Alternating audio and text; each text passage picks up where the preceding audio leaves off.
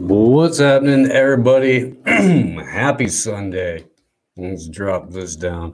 Hope everybody's doing good. This is Slow News Day Live and also slash a gonna show up on AM Wake Up tomorrow interview. My name's Steve Boykin, and you guys know that. I'm really stoked you guys are here, and I'm really stoked that this conversation is taking place.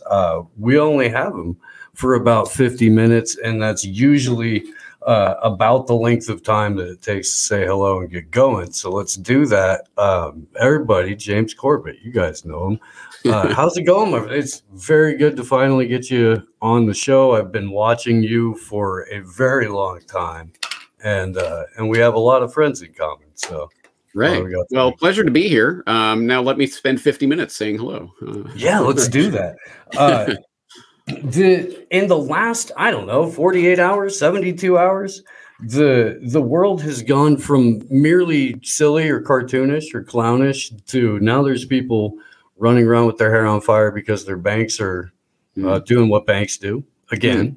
And people are surprised by that. Signature Bank just closed about an hour ago. News to me. Yeah. The Silicon Valley Bank, went through their little mishap, I guess. And Peter Thiel, our good friend, he managed to yank a bunch of money out the day before. Yeah. Surprise. Peter, is that the same Peter Thiel who's invested in Rumble? Yeah, interesting. That's correct. That's correct. Yeah. Anyway, crazy, isn't it? And Rumble, I've said this real quick, but Rumble is the home of, the Peter Thiel verse. It's where they've kind of taken up root and wherever the intellectual dark web went, that's one of their homes now. But go ahead, continue. Yeah, no, exactly right. For people who don't know, I do a flashback series now where every weekend I'm posting up stuff from my archives because I have thousands and thousands of hours in the archives, and a lot of it's still relevant to today. And literally just a couple of weeks ago, I was going to be posting up a flashback on an interview that I did with Ellen Brown back in the day. She's the author of Web of Debt. And we did an interview about bank bail-ins back in 2015, 2014, something like that. And I was going to post that up as a flashback because I don't know if you saw recently, there was some meeting footage of an FDIC meeting, or it was a type of, I can't remember which committee it was, but some committee that was meeting about the FDIC and about the possibility of banking collapse and the way it should be talked about with the public. Some of that footage got put out there. And so people were talking about the whole bank bail-in idea. So I was going to put that out as a flashback, but then what was it? CNN ran their amazing expose of the Terrence Yakey murder 27 years after it happened. So I decided I'll flash back to that instead. And then, of course, Silicon Valley Bank goes bust and everyone's talking about bank bail-ins now. So I missed my chance to look like a prophet. But at any rate, it's certainly in the zeitgeist right now, isn't it?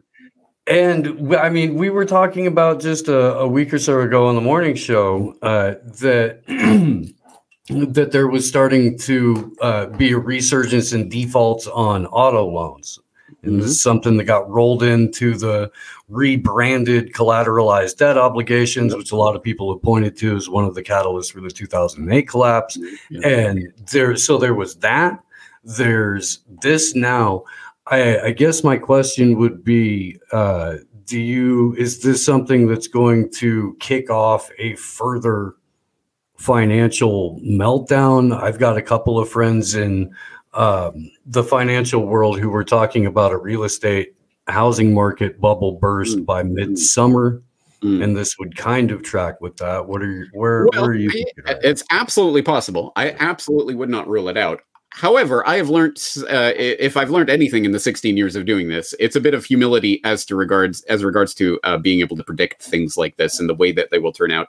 I remember back in the 2008 financial crisis and watching that go down and watching the incredible, unprecedented bailouts and the types of money that was being sloshed around at that time and thinking, this is it.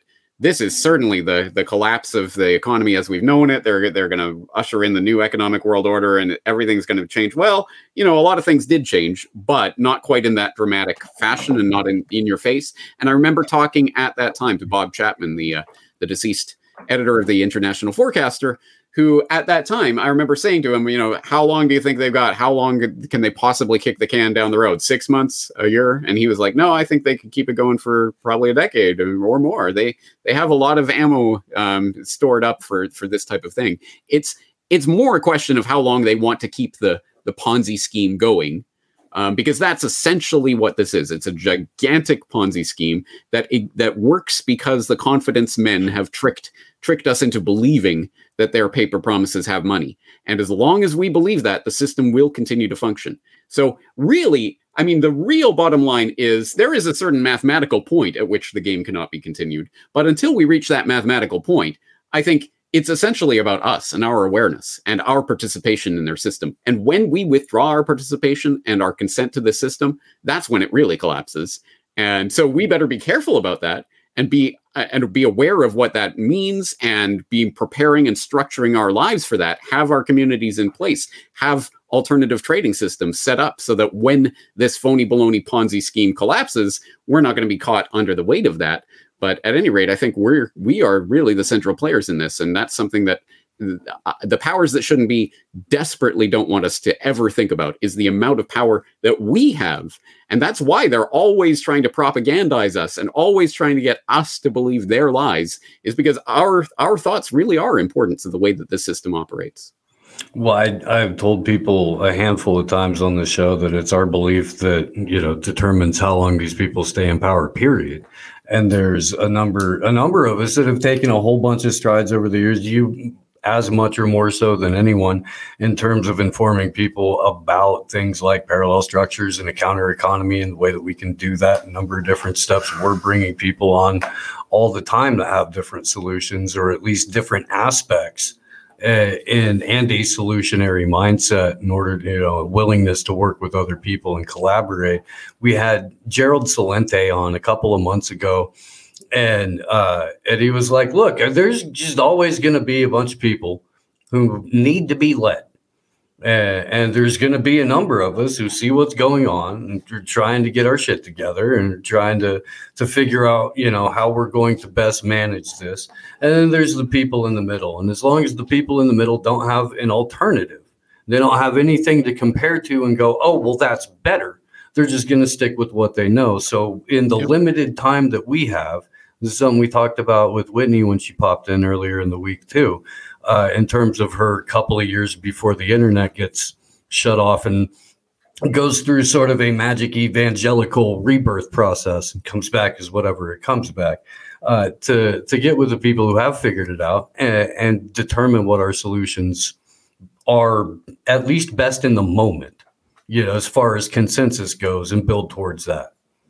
That's exactly right. And that's kind of the big problem of all of this. It's the chicken and the egg question, because you're exactly right. Until there is some sort of viable, feasible alternative structure, you are definitely not going to get the masses to sign on board with, okay, let's collapse the system and go into something completely different. Of course, why would they? Why would they threaten everything that they know and all of this safety of the status quo? Why would they threaten that for, well, I'm telling you, it'll work if we all do this thing. No, people need to see results. And that's why I'm very excited by the people who are actually taking real steps in the real world to form their own communities, to form their own trading networks, to try to forge new ideas, to try to demonstrate, hey, no, this works. This is actually better.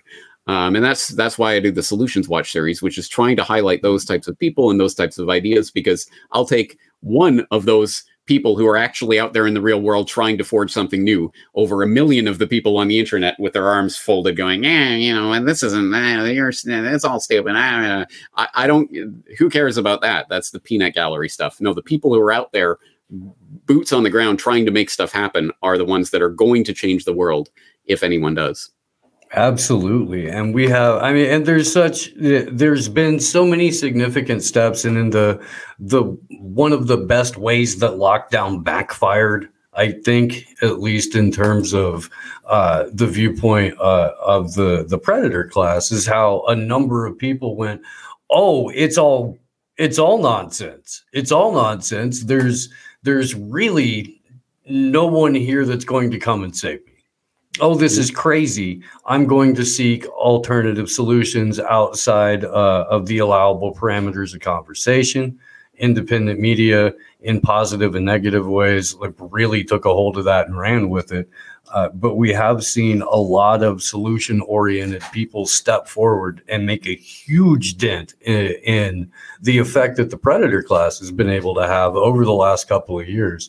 But boy, did they break some brains. Yeah. No, I'm sure you've seen it in your work. I know I have. This has obviously been a massive, massive wake up call to a lot of people who were comfortable enough in their lives until this past few years of craziness, and now are starting to question everything. And with that mass influx of people who are suddenly, oh wait, I've lost all my moorings. Where am I? What's happening? You're going to get as more and more people come in. See, as I was on the early rising tide of the conspiracy cool culture back in the mid 2000s when it was still fairly fringe. And in that space at that time, the people who were there were generally the types of people who were very questioning and were very open-minded and all sorts of things. But now that you're starting to get masses of people coming into the independent media space and starting to question their reality, you're going to get all the type of stratification of society, from very smart, very aware, very interested people to people who can barely tie their own shoelace and everything else in between. God bless them all. But the point is, you're going to get a lot of different people that are going to be there, and they're going to be approaching it from the same way that they would approach problems back in their old paradigm. They're going to be bringing that baggage into the new space. So you're going to get a lot of different things happening. That can be good and bad. But at any rate, as you say, it just brings more people, and with more people, there will be more ideas, and there will be more of those types of people who are just go-getters, who may have been not really concentrating on all this conspiracy stuff, whatever, it doesn't affect me. But now that it affects them, now these are the types of people who are going to start constructing the types of things that we need. And as I say, I think that really is the biggest fear for the power establishment as it exists, is that the people start to realize, we don't need them. We don't need them to micromanage every aspect of our lives. Actually, we can create our own better systems. And once that ball gets rolling, it's game over for the controllers. And I'm not often feeling positive and optimistic given the types of things that I'm talking about. But when I take that step back and look at the bigger picture of things, just the very nature of this process of decentralization of control and information, we win. We win 100% of the time when this type of explosion of information and exchange of ideas and people realizing that they don't need the controllers, when that happens, we win. The only question is, how does the power establishment go down? And unfortunately, they've got their fingers on the trigger, metaphorically and literally, of every tool in the arsenal, every weapon at their disposal, nuclear and otherwise. So it could be extremely messy on the way down. And that's why I'm particularly concerned about war talk at this time, because I really do think that's always such a convenient tool for controllers for keeping people in line. And one that, yes, of course, they've gone to that well several times over the decades since World War II, obviously, but not in the sense like, America itself is under attack. Oh my God, we're Canadians. You better take up arms. Yeah, they had the 9/11 sort of stuff, but I mean like a full-on superpower, full-scale war becomes more of a tempting option for these would-be world controllers as they start to lose their grip on control. I mean, you don't have to look any further than Nord Stream for that. When you really stop and think about it, not only was it an act of open war, it was an act of standard definition terrorism. It was an act of eco-terrorism by any measure, from the environmental warlords. That's a disaster. That's more methane than cow farts. It's insane. But there's no acknowledgement of it from the greenest administration ever. Yeah. There's tacit acknowledgement of the East Palestine disaster, at least in terms of dioxins, to say nothing of the fact that we don't have clean water in this country to save our lives anywhere anyway. I'm in Vegas right now. I want to go as a bit for the show, dead body fishing in Lake Mead. Just go out with a big magnet and see what barrels I can pull up. Mm-hmm. Because we're at that point, but that's the water that, people ostensibly bathe in after treatment. Right. It's not as if the government won't tank their own backyard. No. So No, exactly. As we move to this. You know what? Actually, let's talk about Nord Stream for a second, because that really is, I mean, that should be the story. In some ways, maybe that should be the story of 2022, because it encapsulates so many different things. But as you point out, it's not just that they sort of, and this incredible environmental and military event happened and blah, blah, blah, let's move on. It's that they didn't even have any sort of propaganda backup to this. There was no way to spin this in any other way. They just said, it's probably Russia for some reason, I guess. And then they moved on and expected that everyone would move on with them.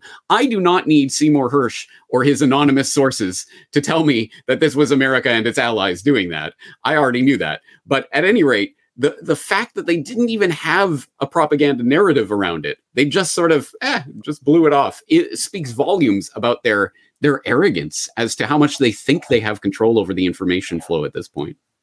Is it the information flow, or is it the financial system, at least in their opinion? Or, and let's incorporate that the QR codes that people about conservatively half the planet would be tied to having a vaccine identification, a vaccine lot number on their card and all that kind of stuff that was plugged into one of Peter Thiel's systems. At least in most of the Five Eyes countries, he had that health data. So there's a significant portion of the planet that's already tied to a QR code system and a digital ID, and we're moving towards that WHO digital health passport situation. So I guess my question would be, is it, is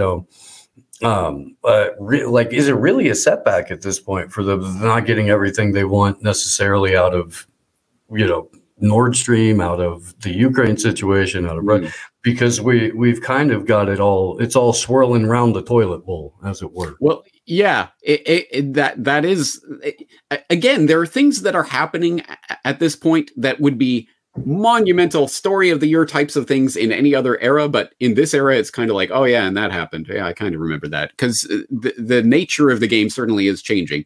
But why separate out the financial control from the information control, from the data control? It is all part of the same system, and you obviously only need to look at what side the establishment media's bread is buttered on, and who's paying their bills. Brought to you by Pfizer. I mean, it's all part of the same network of control.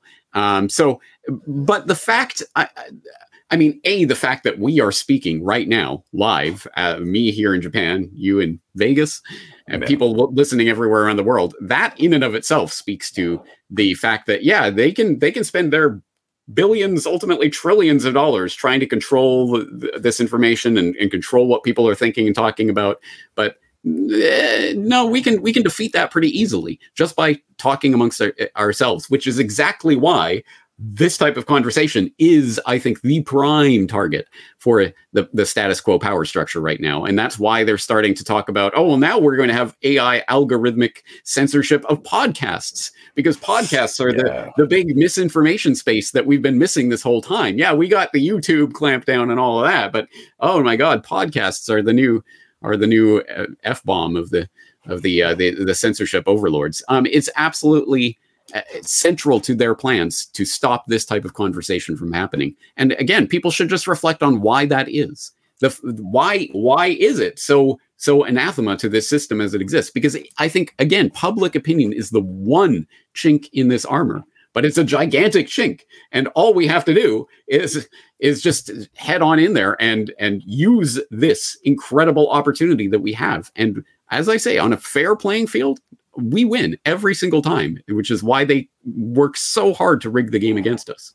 Well, and in an era of 3D printing, it's basically limitless for us. It really is. There's especially in terms of building community, especially I was a carpenter for 25 years. I'm jazzed as hell about, what you can do with a 3D printer.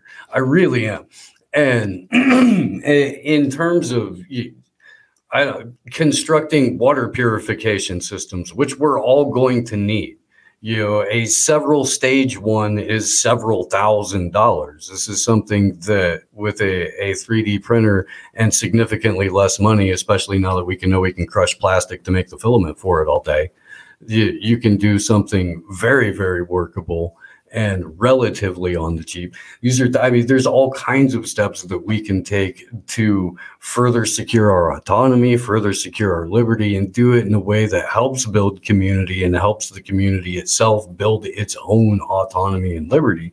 It's a matter, I truly believe, James Corbett, that everything that we need to do, we have already done. Everything that all of our solutions have already been presented to us in one way, shape, or form. We can adapt them to new technology and we can improve upon them, but they're there, and all we have to do is talk to one another and remember them. I could be wrong. I agree with that. I think everything that we need is essentially in our hands. It's just a question of putting it to conscious use. And it's interesting because I generally, when I'm looking at the transhumanist push and all the craziness on the technological front, it's always towards this kind of ultimate total clampdown, total centralization of control in the digital IDs and everything else, really controlling us all the way down to the genomic level. But actually, so much of this technology is fundamentally about decentralization, about the fact that there's not even a technological need for a middleman in our life anymore. And yeah, 3D printing, excellent example that I talked about several years ago, talking about, what did I call that? I'll have to think of the title, but I did talk about the transformation of the economy from the Industrial Revolution, because at that point, the technology was a centralizing force in society. Literally, people literally had to move out of the countryside into these cities to be regulated to the factory production system and to regulate their lives accordingly, which is why we have the schools with the school bells and all of that to train us to be good factory workers. Well, actually, it's the 21st century. And what we can do with the next iteration of this technology, like the 3D printing and others, is now decentralized. We now no longer need the factory production process whereby you'll take all of these material inputs from all around the world, ship them all the way to wherever, Detroit or wherever else, to make things in a factory, to then ship them out to stores so that maybe one day you'll be walking by some bin in some store and you'll go, oh, I need that thing. What a stupid, horrible, wasteful system that is on every level. No, we can literally create and produce things in our own home for ourselves. And that technology is starting to make that more and more feasible. Again, that is another gigantic lever that we have against the centralizing tendency of the state itself. And it already exists to some extent, and it's only getting better from here. In terms of the technology itself. But again, it's a question of how we use it and what we let them do with it. And whether, they start programming in intellectual property algorithms in the 3D printers. We see you're trying to print something that's the intellectual property of the Nike or whatever. You can't do that.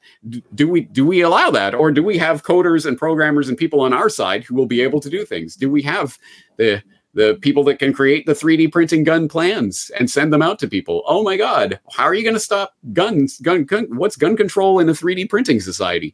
Well, how's that going to work?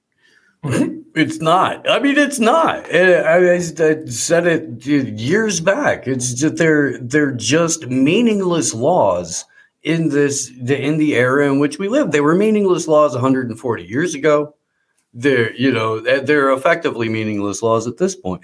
It's whether or not they can be enforced, and that kind of goes back to the maintaining the belief in the state, the maintaining the belief in these institutions, and whether or not individual communities are going to eventually develop a relationship with their sheriff's department and work on not hiring PTSD as fuck psychos on the regular, or doing things like perhaps discouraging the execution gang in your sheriff's department. It's a little baby steps that we could take along the way to help make it a better place. I don't know. I do believe that we can do it, though. I certainly do. I agree. I believe that too. I kind of want to go back to this whole banking thing because there's been, and again, you're absolutely right. Everything that's happened in the last 6 months would be a story of the year at any other point, but FTX and it looks like perhaps a rug pull with Binance is in the offing. The Coinbase, at least for a moment, they're halted processing US dollar coins. They weren't giving those to banks for as while Silicon Valley Bank was going tits up. It seems that the FTX shenanigans are much more than just an op to regulate crypto. Seem to have touched every aspect of not just American politics, but a number of other countries. At least a handful of people had their dirty little fingers in that pie. What's your view overall on this operation? Like, how many different aspects of what we're going to see going forward do you think this touches in terms, not just in terms of crypto, but like finance in general? I mean, Jesus, these people funded ivermectin studies or anti-ivermectin studies. Yeah. Crazy. In fact, speaking to the craziness of story of the year, or what was that? Until you said FTX, I had almost completely forgotten about that. Oh yeah, FTX. Maybe I should be thinking of that in terms of SBV, right? Yeah, absolute insanity. And so I have not done the deep dive personally on Sam Bankman-Fried and all the connections and what was going on there. But yes, there is an element of crypto regulation, crypto demonization that's embedded in that story. But I do think its tentacles go much further. But let's keep it in prospect of the real end game here, which really is I think central bank digital currency really is what we're aiming, what they are aiming at here. And I think from that perspective, all of the financial shenanigans and potential bank runs and economic collapse, I think they're aiming it at that. In a sense, again, like so many of these things, it really doesn't matter at what level the destabilization is happening, whether this is just a natural collapse of the Ponzi scheme that could continue forever, right? Versus whether this has been deliberately engineered, what FTX's connections into this were, and what how they're going to come out or be covered up or strategically limited hangout or any combination thereof. Again, those details don't matter to the fundamental game plan, which we know they are heading towards some form of total electronic currency control. And how that's implemented and what that programmable money will look like, I don't know. But given that, anything that happens to destabilize the system, well, they've already got a solution, guys, and here it is. So I'm kind of pointed in that direction in terms of the economic bank run destabilization we're seeing going on right now. I'm constantly looking for the angle of, okay, how are they going to hook this into central bank digital currency and pretend that that's the solution to the problem that they've created?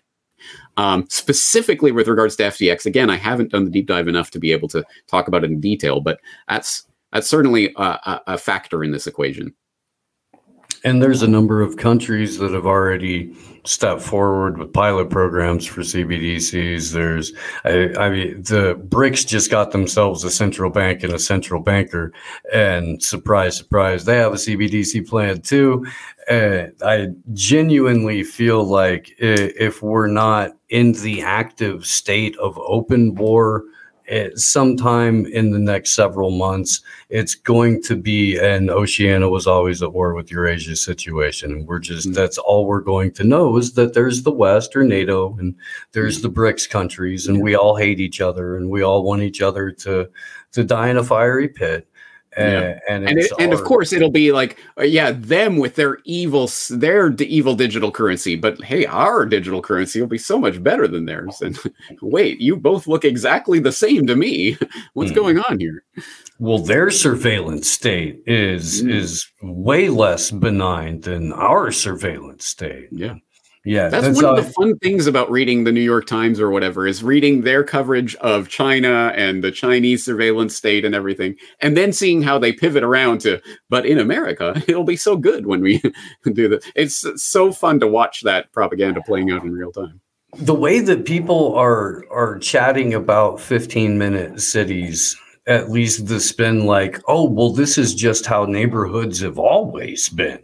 I mean, yeah, there's a number of people who probably know somebody's grandmother or aunt who like never left their neighborhood in Brooklyn and that kind of thing.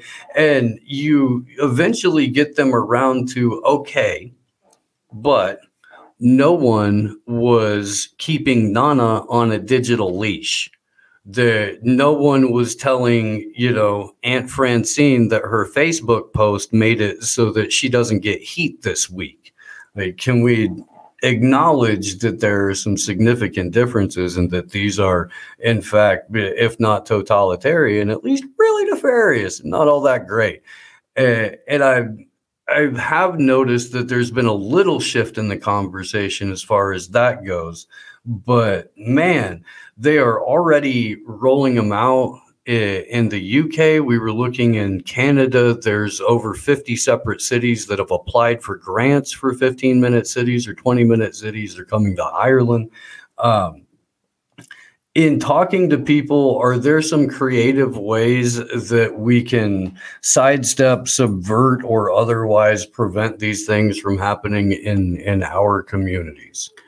Yes, one is to simply get involved in the process by which this is happening. And I think a lot of people do not understand. Look, as people may or may not know, I am definitely not a statist. I do not play the stupid statist games and win the stupid statist prizes. I couldn't care less which puppet of the establishment gets voted in as president or prime minister. But at the very least, I think people don't understand that because obviously the big sideshow distraction is the once every 4 years big button push lever pull for this or that phony political candidate. They don't understand so much of the real work of the institution, of the infrastructure for what's happening right now is being done at the local level in these local community meetings that people, I might have seen some notice about it. Who cares? Whatever. I want to concentrate on the big once every 4 year event.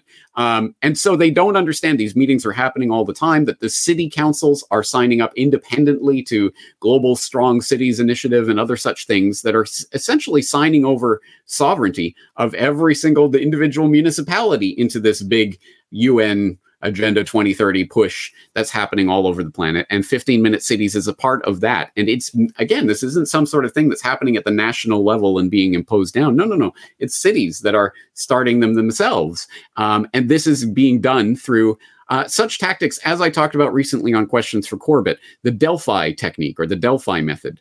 Initially developed by Rand back in the 1950s, it was an idea for coming up with more reliable forecasts for the future. You don't just ask one or two experts about what they think is going to happen, and you don't just ask get a bunch of them together and ask them all together what they think is going to happen. You individually survey different experts, and you take in their results of that survey without letting them know each other, so they won't influence each other. And then you sort of find what the consensus forecast is, and that'll be more reliable, blah, blah, blah. Over the more than half century now of refinement of that idea, it has become a technique for shaping consensus into whatever you want it to be. And what they do, and what has been done for decades now at the local community level, is they'll have these stakeholder meetings and city council meetings and other sorts of things where the guides will come in to guide a conversation. We want your feedback. Please tell us, we've got this idea for this 15-minute city, and let's talk about this. Okay, so should we implement the 15-minute city this way, or should we implement it that way? And you guys talk about it, and we'll come to some decision. And you might, if you step back for a second, you might think, hey, wait, I don't want the 15-minute city. Where's that option? Oh, wait, no, that lever doesn't exist. So that's one of the techniques that they use. So I talked about that recently. I cited a 2012 interview that I had with Rosa Corey back in the day, who was writing about the Behind the Green Mask and talking about the Delphi technique and how it was being used to implement, at that time, Agenda 21 in city after city. But the same sorts of things are happening with 15-minute cities and others. And there are anti-Delphi techniques that can be employed, at the very least, at those types of meetings where you have the guides that come in and guide the conversation towards the predetermined consensus that Rosa Corey writes about in her book. So people should check that out and maybe start paying attention to some of these local city council kind of meetings that who knows, if a number of people get involved at the local level, they can have a significant effect on shaping whether or not this does or doesn't happen. So I think that's a big lever that people are neglecting because, hey, look, the sideshow distraction is coming. Oh my God, who is going to run in 2024? Who cares? Get with reality. Get with what is happening on the ground in your own local level that is going to affect the place where you are living. No, I couldn't agree with that more. And everybody who's watching knows how I feel about, organized government in the state and all that kind of stuff. But if you are going to make an impact, that's where you can. And it's there, at least in my experience, if you can find the two biggest corporate interests that are legitimately running that area, then if you have a targeted campaign against them, you have at least some leverage in getting anti-candidates into some pretty critical spots. The Humboldt County up in Northern California, at least until they went COVID crazy, but for a long time, their city council was one of those places where you could do that relatively well.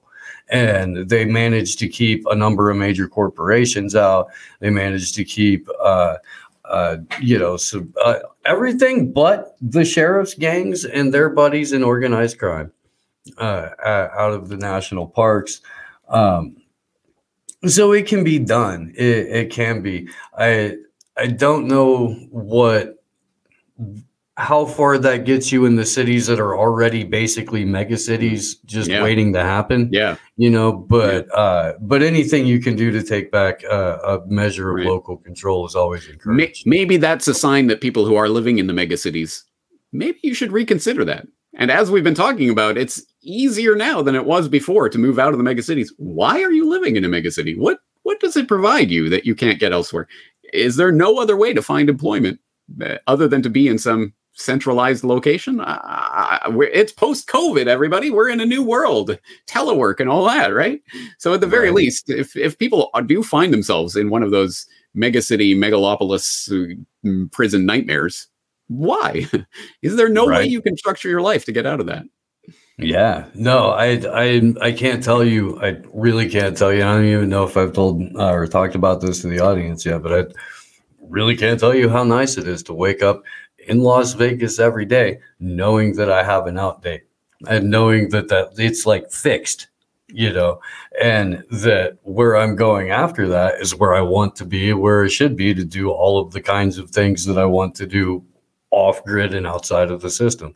So it's, that's comforting. And there's contingency plans on, if I had to go right now, I could, it'd suck, it'd be a little rough, but I could do it. It is so in that regard, but I would encourage people who have the opportunity to seek avenues of I guess, exfiltration from your major city, look into that as soon as humanly possible. And if you're in a somewhat rural area, you've already, chances are there are people around you who are local ranchers. There are people who produce, poultry, who do produce vegetables, produce fruit, all that kind of stuff. We had Texas Slim on a number of times. He will tell you, go shake a rancher's hand, go do that.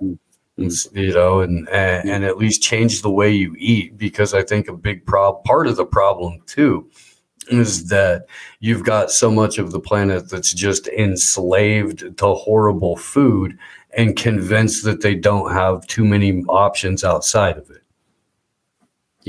Yeah, it's all part of the way that we structure our lives and what we think is possible.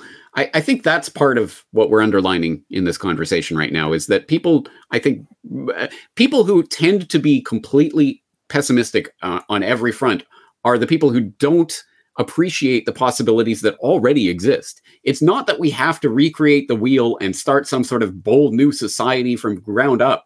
It's just that we have to take advantage of the things that already exist and put them to conscious use in ways that will help improve our lives. And it's certainly not going to decimate the New World Order overnight. And there you go, game over, guys. And now we can live happily forever after. Of course not. But at the very least, there are things that we can be doing right now to take steps towards sovereignty. And if you're not doing that, I guess the question is why?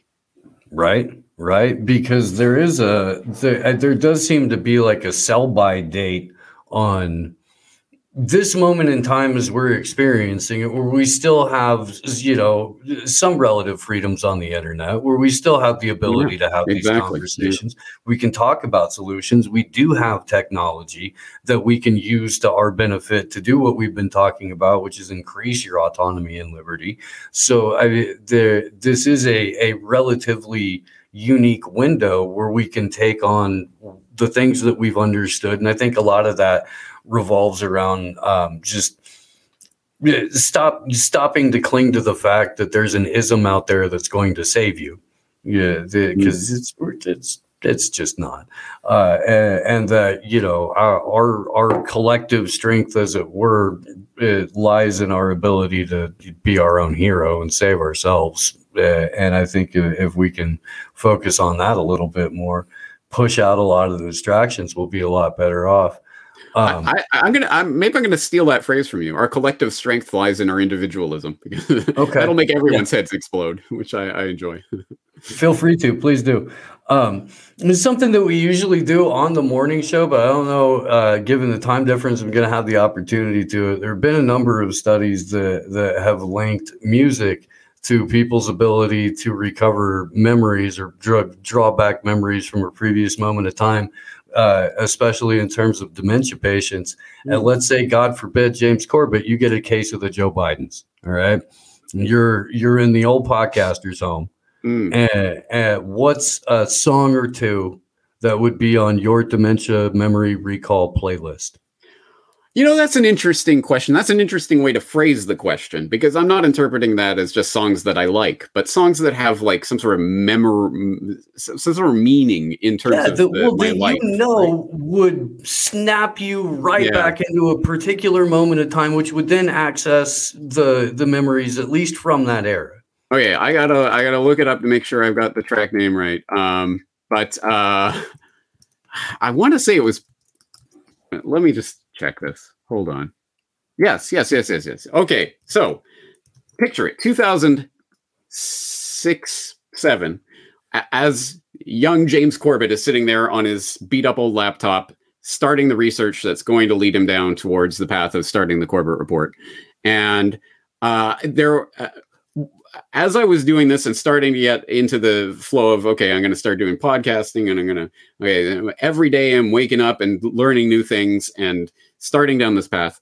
And every day, the song at that time that was really energized me to get going and to start doing this, and I really felt something from it, was a track by Paris called What Would You Do? And I haven't listened to it in like over a decade. But I remember at that time, that was the song that got me pumped up and like, okay, I'm going to go do it. So I actually want to preserve that. So I'm not going to over listen to it. But I bet you if I did get that case of the Bidens and I was sitting there in the old folks home and I heard that song, it would put me back in that moment, in that state of mind of not just because obviously when you start going down the rabbit hole and, oh my God, everything's a lie and it's all terrible, it can be very traumatic, it can be overwhelming, but there's an incredible sense of opportunity that is what I felt and took out of that. And like, okay, I can do this. I'm going to start changing things. I'm going to start putting my voice out there. I'm going to do something about this. And this was the song that got me motivated to do that. So I guess that would be the first one that comes to mind. Heck yeah. That's awesome. That's great. And so I love playing this game because you have absolutely no idea who's going to, and how people are going to answer. And sometimes you get stock answers like, oh, we'll balk, and like what people think they're supposed to say or whatever. And so I really do. I enjoy it. And you have a hard out in about 10 minutes or a little bit less, 7 minutes. I don't want to keep you over time. And I do know that I'm keeping a lot of the rest of the class from Rich's show too. I want to keep you out of the in the evening experience because I'll be headed over there too. I love this because we've been able to talk about a lot of solutions. I don't want to end on a downer. Really don't, but holy crap, we've talked about war a little bit. throughout Mm. the last hour or so, it really does look like there's going to be a significant shift from Ukraine to Taiwan and China. Oh yeah. North Korea is starting to saber rattle a little bit again. Yeah. And it seems as if, or at least there's been a little bit of resurgence of talk about a draft. I have a buddy named Danny Sherson, and he was a major in the Army. He taught at West Point. He was a cavalry commander in Iraq and Afghanistan. And he is also a veteran for peace and a couple other projects outside of service now. And he's said that the all volunteer army, as implemented by Nixon and carried forward since, is one of the biggest detriments to the anti-war movement that they could have possibly put forward, because it removed the skin in the game that the average American has in it. And it makes it so you can fetishize soldiers, you can absolve yourself of guilt, and then at the same time, you can turn on those soldiers and say, well, you knew what you signed up for. So if we're going to talk about draft, what do you see an actual benefit in them trying to go forward and implement it, at least in that aspect? No, specifically for the reasons that you cite there. It doesn't seem to be strategically the right move. And it's also perplexing because certainly we're moving away from the traditional battlefield concept of manpower, and it's going to be some big army that they're going to field in some big battlefield somewhere, and they're going to fight each other. That isn't what warfare looks like in the 21st century, is it? Major superpower warfare? What does that look like? Well, I'm pretty sure it wouldn't involve that. And it's not necessarily going to be decided simply by having more boots on the ground. So as you say, I'm not sure draft or conscription would be the way forward for that. Basically, when I think about warfare, major superpower warfare in the 21st century, I always put myself back in the mindset of World War I looked absolutely nothing like warfare before it. It was a completely different ball game, as it were, and all the military strategists and all their plans and all their stratagems and ideas completely went out the window after that war really started to get entrenched, literally entrenched in the ground there. Totally changed the game. World War II, completely different game again. With the Blitzkrieg and all of the technological advancements that completely changed the nature of warfare and what it was, and civilian populations becoming more and more the targets, and all of that. What will World War III look like? All I know is I don't know, and I don't think most people know. And that also brings in the question of what technological advancements does the BOD have under their belt that they haven't quite been letting on about, and other major powers and all of that. So I certainly don't think this is going to be anything like warfare that we've seen before, and it won't be big armies lining up on battlefields. But unfortunately, as I've said many times, I think the real World War III is already underway, and it is a war against us, and it is a war by our own governments against us, wherever you are in the world, because every single power structure in the world, essentially, its raison d'etre is to get more and more power over people. And the way that they do that is centralizing control and waging war on their own citizens. Psychological war, information war, economic war, biological war, whatever works in order to get more control. So I think we, at our level, our main task is to maintain our intellectual sovereignty and our intellectual understanding that whatever game they're playing with, whatever shadows on the cave wall of, oh my God, China, Russia, North Korea, whoever the boogeyman of the week is, that's not really what this game is about. And those, sure, I'm not in favor of any of these governments anywhere around the world, but that doesn't mean that the people who are telling you to, go over there now and shoot those people, doesn't mean that those are good people. And we have to maintain that, because it's easy. Perhaps it's easy at this stage. It's getting harder and harder to do so, but it's still easy to say, I don't know. I What do I care about the Chinese or the Russians? It doesn't matter to me. But at some point, it will be the World War I scenario, the white feather society or whatever it is. Oh, you're a coward and you're not on Team America. What are you? And it will become harder and harder and harder to operate from that stance of, hey, this ain't my battle. It will become your battle. But we have to understand where the battle lines are and who we are really up against. And it's not the they, them, those boogeyman over there. It's the ones that are pretending to rule over us at home. And we have to keep that in mind at all times.